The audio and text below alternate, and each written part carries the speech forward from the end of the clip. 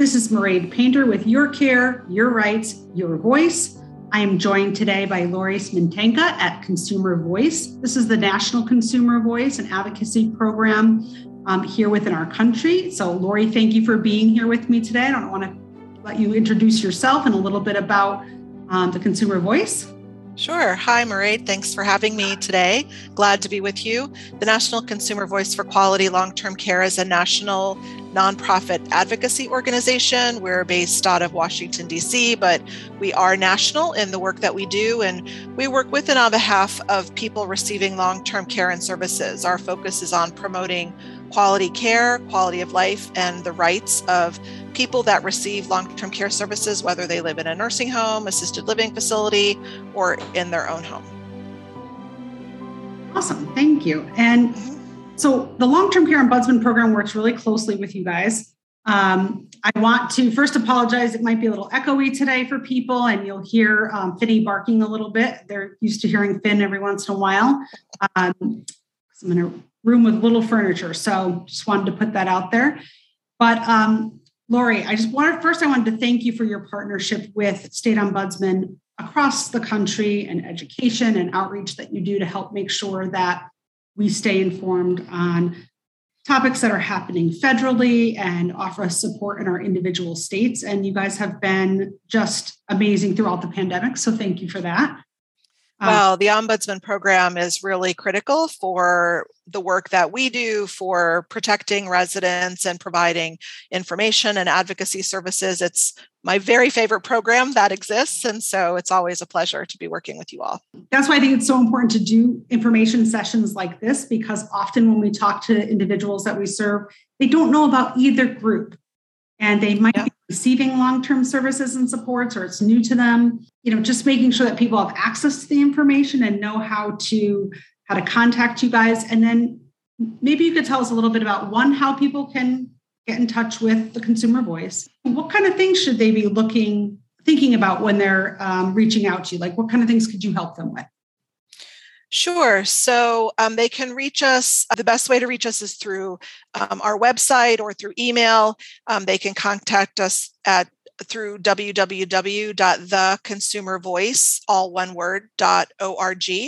And we have a lot of information there for consumers about rights, about quality of life, about what to look for in a long-term care facility, about where to go for help if you're having problems with your facility, about the latest news or legislation that's being worked on Capitol Hill. So we've got a lot of information there that people can use not only to inform themselves about long-term care, but also to advocate for themselves to get the best possible care for either themselves if they're the person receiving services, or for a loved one that might be living in a long-term care facility, for example. People can also email us at info at theconsumervoice.org, and a staff person will respond to them. Awesome. And I will make sure when people look at the podcast on the internet, we'll make sure that your direct links are attached as information below so people can get to you.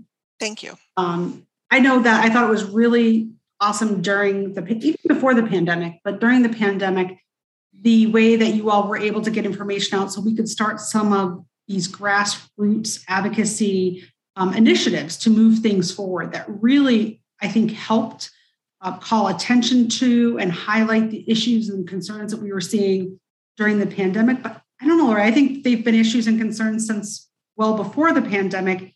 Yes, the pandemic impacted people and highlighted some of those things, but I don't necessarily think that they're new. Issues like staffing, workforce development, infection control measures. Do you feel so? Absolutely. Yeah, absolutely. I think all of the things that we saw during the pandemic, and frankly are still seeing, because we're not finished with the pandemic yet. They're really issues that have been longstanding areas of concern that we and others like ombudsmen have been working on for decades. Nursing homes particularly are the ones that we've been focused on, but they are inherently short-staffed. It's been a problem that has existed for a very long time. We don't have national staffing standards in long-term care facilities. Some states have standards, but we we recently did a report that showed that those aren't adequate in terms of meeting recommended levels for what it should be.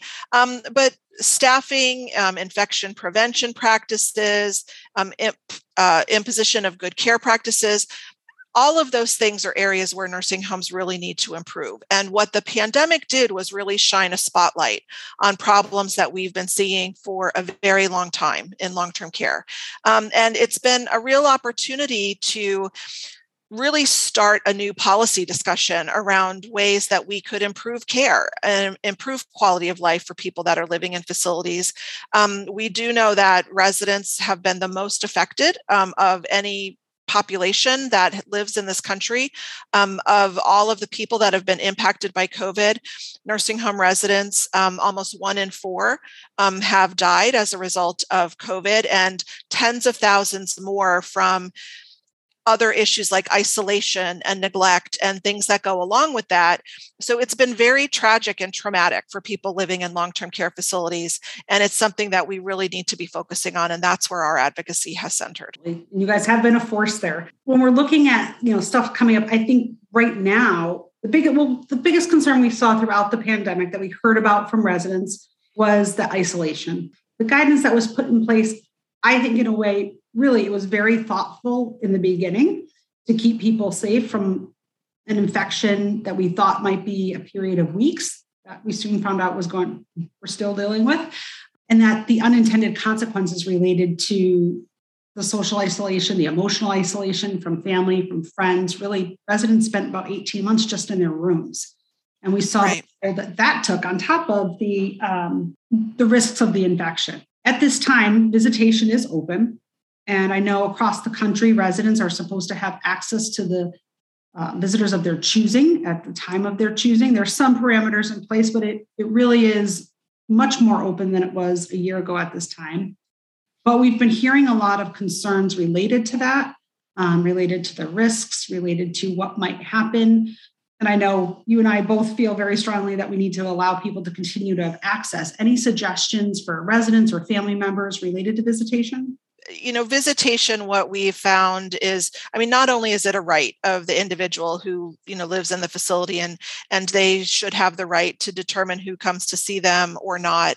But when visitation was restricted at the beginning of the pandemic, it was done, as you mentioned. We thought it was going to be for a very short window of time, maybe just a couple of weeks. We all thought this would be over in 2 weeks, right? When we started, talking about COVID. But what we found was that restricting the visitation, and that meant no family members were allowed to go into the facilities, no friends, no informal caregivers, no members of the community. What that did was really isolated the residents, and it put an additional burden on staff, because the other thing we found out from visitation is that families were providing a lot of informal care to the residents, which really made up for the fact that there haven't been enough staff that existed to provide the care and services. And when you took away those family members, not only were residents isolated and experiencing the anxiety and the loneliness and the depression that came along with not being able to spend time with their family members, but many of them were not receiving care and services that many of the informal caregivers or family members were providing to them. So that became a real issue, and we saw significant neglect and decline among residents over this time of the pandemic. People having extreme weight loss, developing pressure ulcers, developing contractures, losing the ability to engage with people or speak, lots of things that we saw. But the other piece of it is that there haven't been enough staff, certainly to provide the care, but the restrictions on visitation didn't keep the COVID out of the nursing homes. It was still spreading very widely throughout facilities across the country because staff were continuing along their day-to-day lives. They were still coming and going.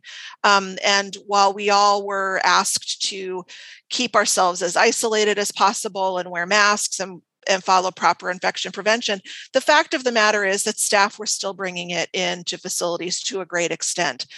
Well, as we look now at at visitation and the fact that families are now able to go back in and are providing some of those additional supports again for people. And we've been talking, like you have, to family members that actually are in there and helping to feed their loved one again and helping to make sure that they're combed and dressed properly and receiving some of the services that they might not otherwise be providing.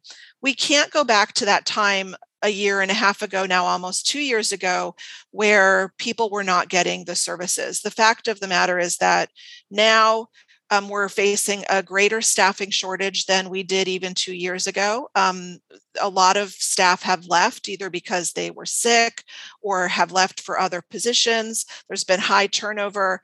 We haven't been able to attract the same numbers of people into this field. And we need families in there not only to be providing those informal supports that they had been for residents, but also to be eyes and ears of what's happening in these facilities. That was another downfall of completely isolating the residents, is there was no one in there who was able to see what actually was happening and to call for help when it was needed, or to raise the voice of the residents when they weren't receiving the services that they needed. So we need to really learn from the lessons of the pandemic and not go back to restricting visitation. We need to focus on proper visitation and safe visitation and incorporating proper infection prevention and control while allowing people in. All fantastic points. I think my frustration around a lot of what you just said relates to the fact that we know staff was trying their hardest and they were going absolutely try to balance, right, their life and maintaining infection prevention measures while at home and going back. And even staff trying their hardest, it still got in. And people were still, staff were impacted. Absolutely. Lost their lives and residents. But now as visitation has reopened, I've kind of seen through news articles, through other conversations, sort of this blame on, well, now families bringing this in. No, right. People, this is something that transmits from person to person. And right. So now saying there are some cases where potentially it's come in due to a visit, due to a family member who maybe they're providing other types of support, quality of life, dignity, helping someone who's experiencing failure to thrive, weight loss, but to no more degree. And I would argue to a much less degree, they really get their loved ones sick. They're doing everything they can to help prevent that. Than when staff were having access and bringing the virus in. Right. Again, with no intention there. And so that frustration to me is why I'm starting to ask why. Well, why wouldn't they want individuals in? Making sure that the eyes and ears for other types of abuse, neglect, and exploitation are in these homes and have the ability to communicate privately with residents, that my team members from the Ombudsman's office have the ability to communicate privately and to have complaints filed in a way that's confidential. I think that that's really important during this time when there just is less staff, and the staff that we're getting calls from staff as well saying we don't have the individuals we need in order to appropriately support this person. Right. That's been certainly a huge issue. And, staff have been completely overwhelmed by this pandemic, and I know the word heroic has been used a lot to describe staff working in the healthcare setting. I mean, they have really taken on just a tremendous task. I mean, certainly, it's part of the work that they're doing, but it's been so much more than I think anyone ever anticipated. And what's being asked of them is so much more than what anyone has ever anticipated as well. They need supports. I mean, the staff don't get the support that they need. They're not paid adequately. They don't have the benefits that they need. They're not given the workforce supports and even the training that's necessary to adequately provide help. So why put an additional burden on them by keeping family members out who can be a source of additional support for the people that they're able to provide even just a little bit of assistance to? If a family member is able to go in and help comfort their loved one who may be experiencing anxiety or may help to feed someone who takes 30 minutes or 45 minutes to completely finish a meal because they need to eat very slowly. If family members can provide those additional extra supports, we would want them to do that, because the alternative is that the residents are not getting the care and services that they need. The staff don't have time to spend 45 minutes feeding one individual person. And while certainly we should be staffed that way so that they could, that's what the standard should be. The reality of today is that we don't have it. And so let's ensure that residents are getting the necessary supports by having family go back in. We can't keep them out at this point. It would just do too much detriment to the residents and also put more burden on the staff. I totally agree. And to your point, things we haven't given staff time. The time to recuperate, the time to respond, and to be able to work a shift and go home and not feel like if they don't stay and work another shift, no one's going to be there to care for the individuals that they're there every day to care for, and that they know rely on them. We hear from from residents every single day that staff are picking up shift after shift, working 7-10 days without, let alone one shift off, but a day off. And so how do we better support that? And I think, to your point, in having family members continue to be able to have access, right? We're encouraging, I know in our state, we are really encouraging here vaccinations, booster shots, testing. If people have access to tests prior to going in, that would be ideal, right? That's the highest threshold of infection prevention. Wearing masks, well-fitting masks, standing at a distance, all those type of things where you can be there for the person, but whenever possible, using those other hand hygiene and mechanisms to keep people safe.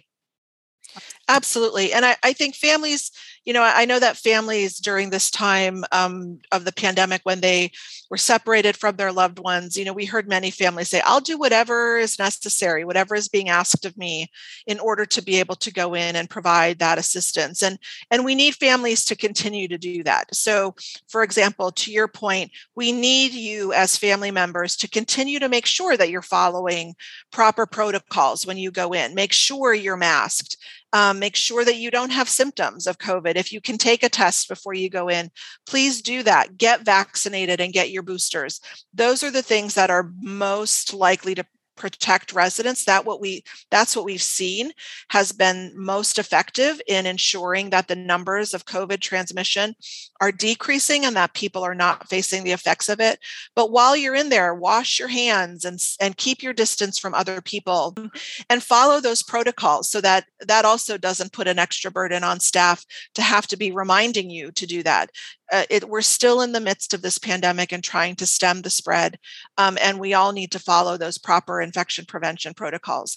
In terms of work that we're doing, we're also focused on policy issues and encouraging the wider availability of vaccines and boosters and the availability of tests so that people are able to best protect themselves, and also to support staff at the policy level, contacting your members of Congress and your legislators to support staff and provide the necessary policies to increase wages, for example, and increase staffing levels, and to provide more benefits for them so that they are best equipped to care for our loved ones that are living in these facilities.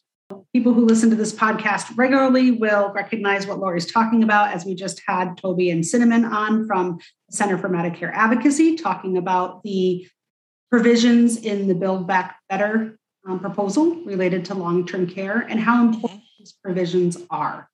And to really have the ability to highlight and hone in on what the needs are for individuals living in these settings. And I would argue, I would love to get to a point where we really start to see it as individuals who, for some reason, need support for long-term services and supports. Where they choose to receive them, I don't really think should change anything for them. They should have the same access to community, to the individuals who best support them, individual caregivers, to essential caregivers. So the things that I know you've worked on with our office and with state ombudsman across the country is the Essential Caregivers Bill and being able to support that, the idea of that. And an essential support person for anyone who needs it related to their long-term services and support. So all of these provisions during this period of time, anyone out there taking the opportunity to call your elected officials, both at a state and federal level, share your stories. Tell them how you were impacted and why it's important that they really continue to focus on, as this is getting out of the news a little bit, right? We're not seeing the same attention to our long-term care issues. Having them really pay attention to how this impacts individuals in their own community and that they are elected to serve, I think is really important. To that point, our next podcast coming up will be with Toby and Cinnamon again on what's to come. What do we think is going to come this next year? Kind of reflecting on what happened last year and what do we see coming in the future. Any words of wisdom from you, Lori, that you think we should be paying attention to, or that people can either look forward to or look out for in the coming year? Well, I mean, you did mention the Build Back Better bill, and I think that what that does for us, it provides a framework for improving long-term care. And that's certainly something that we've been promoting, not only the provisions that would provide more support for staff in that bill, but also better expansion of home and community-based services so that people have access to where they want to receive services and can choose where that would happen. So that's a really important provision. But I think, as we look at the provision of long-term care, we need to do so much more. There are other bills pending in Congress that would provide additional supports to help revolutionize the industry a little bit more, in terms of providing transparency of information and pilot programs to really promote smaller or changes in the way nursing homes are structured and the way they operate, to more smaller buildings, and providing more focus on person-centered care, which is care that revolves around the individual and ensuring that your needs are being met and that you're not following someone else's routine, and which is really important also. So there are some good proposals that are pending right now that I think we can all be advocating for. We'll certainly be sharing more about them. But I think as we look forward, there are some, real core messages across the board that we've been focused on. Certainly one relates to staffing and the importance of staff, ensuring that they're well supported, well trained, that they have enough supports and resources in order to do their jobs. Transparency of information I mentioned, which is really critical. We need to know who owns these long-term care facilities, who are the operators, who's responsible for making those decisions. And also we need good accountability for these people to meet standards and provide the best care possible, as well as be good stewards of the billions of federal dollars that go into this industry and ensure that it's being spent properly on resident care, and that's where the bulk of the money is going. And so there are a lot of proposals that kind of, work around these different issues, but those are things that certainly we're promoting. And I think that if we focus on those things, we can certainly get to the provision of better care and better services for the people who need them. You said a few things I think that are so meaningful there and have been focused on for a long period of time, but again, really called to attention now. And one is transparency. Really, who are the owners? What other companies do they own that may be benefiting from the funds that they're receiving in this setting? Are they using them appropriately?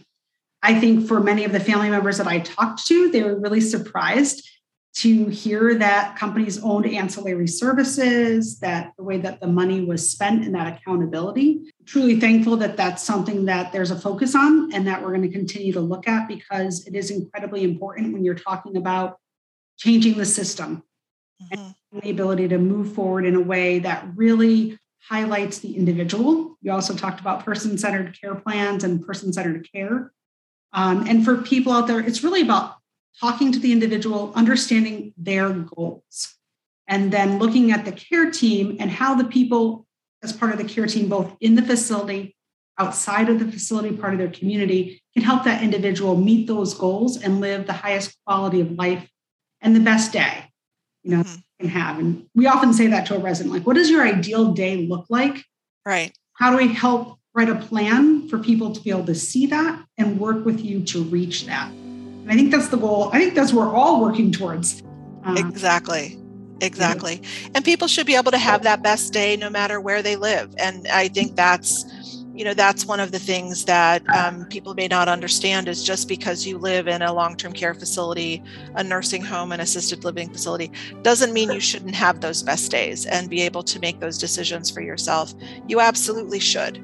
And that's absolutely what we're working for. Awesome. Thank you so much. I want to thank you for being here with me today. We'll be sure to have you on again while we hear there are changes federally. We'll bring you back to see if you have any comment on and can shed some light on what's happening federally for our listeners. Sure. Thank you all for listening today. This is Mairead Painter with Your Care, Your Rights, Your Voice. You can continue to listen to the podcast on Apple or anywhere else that you get your podcasts.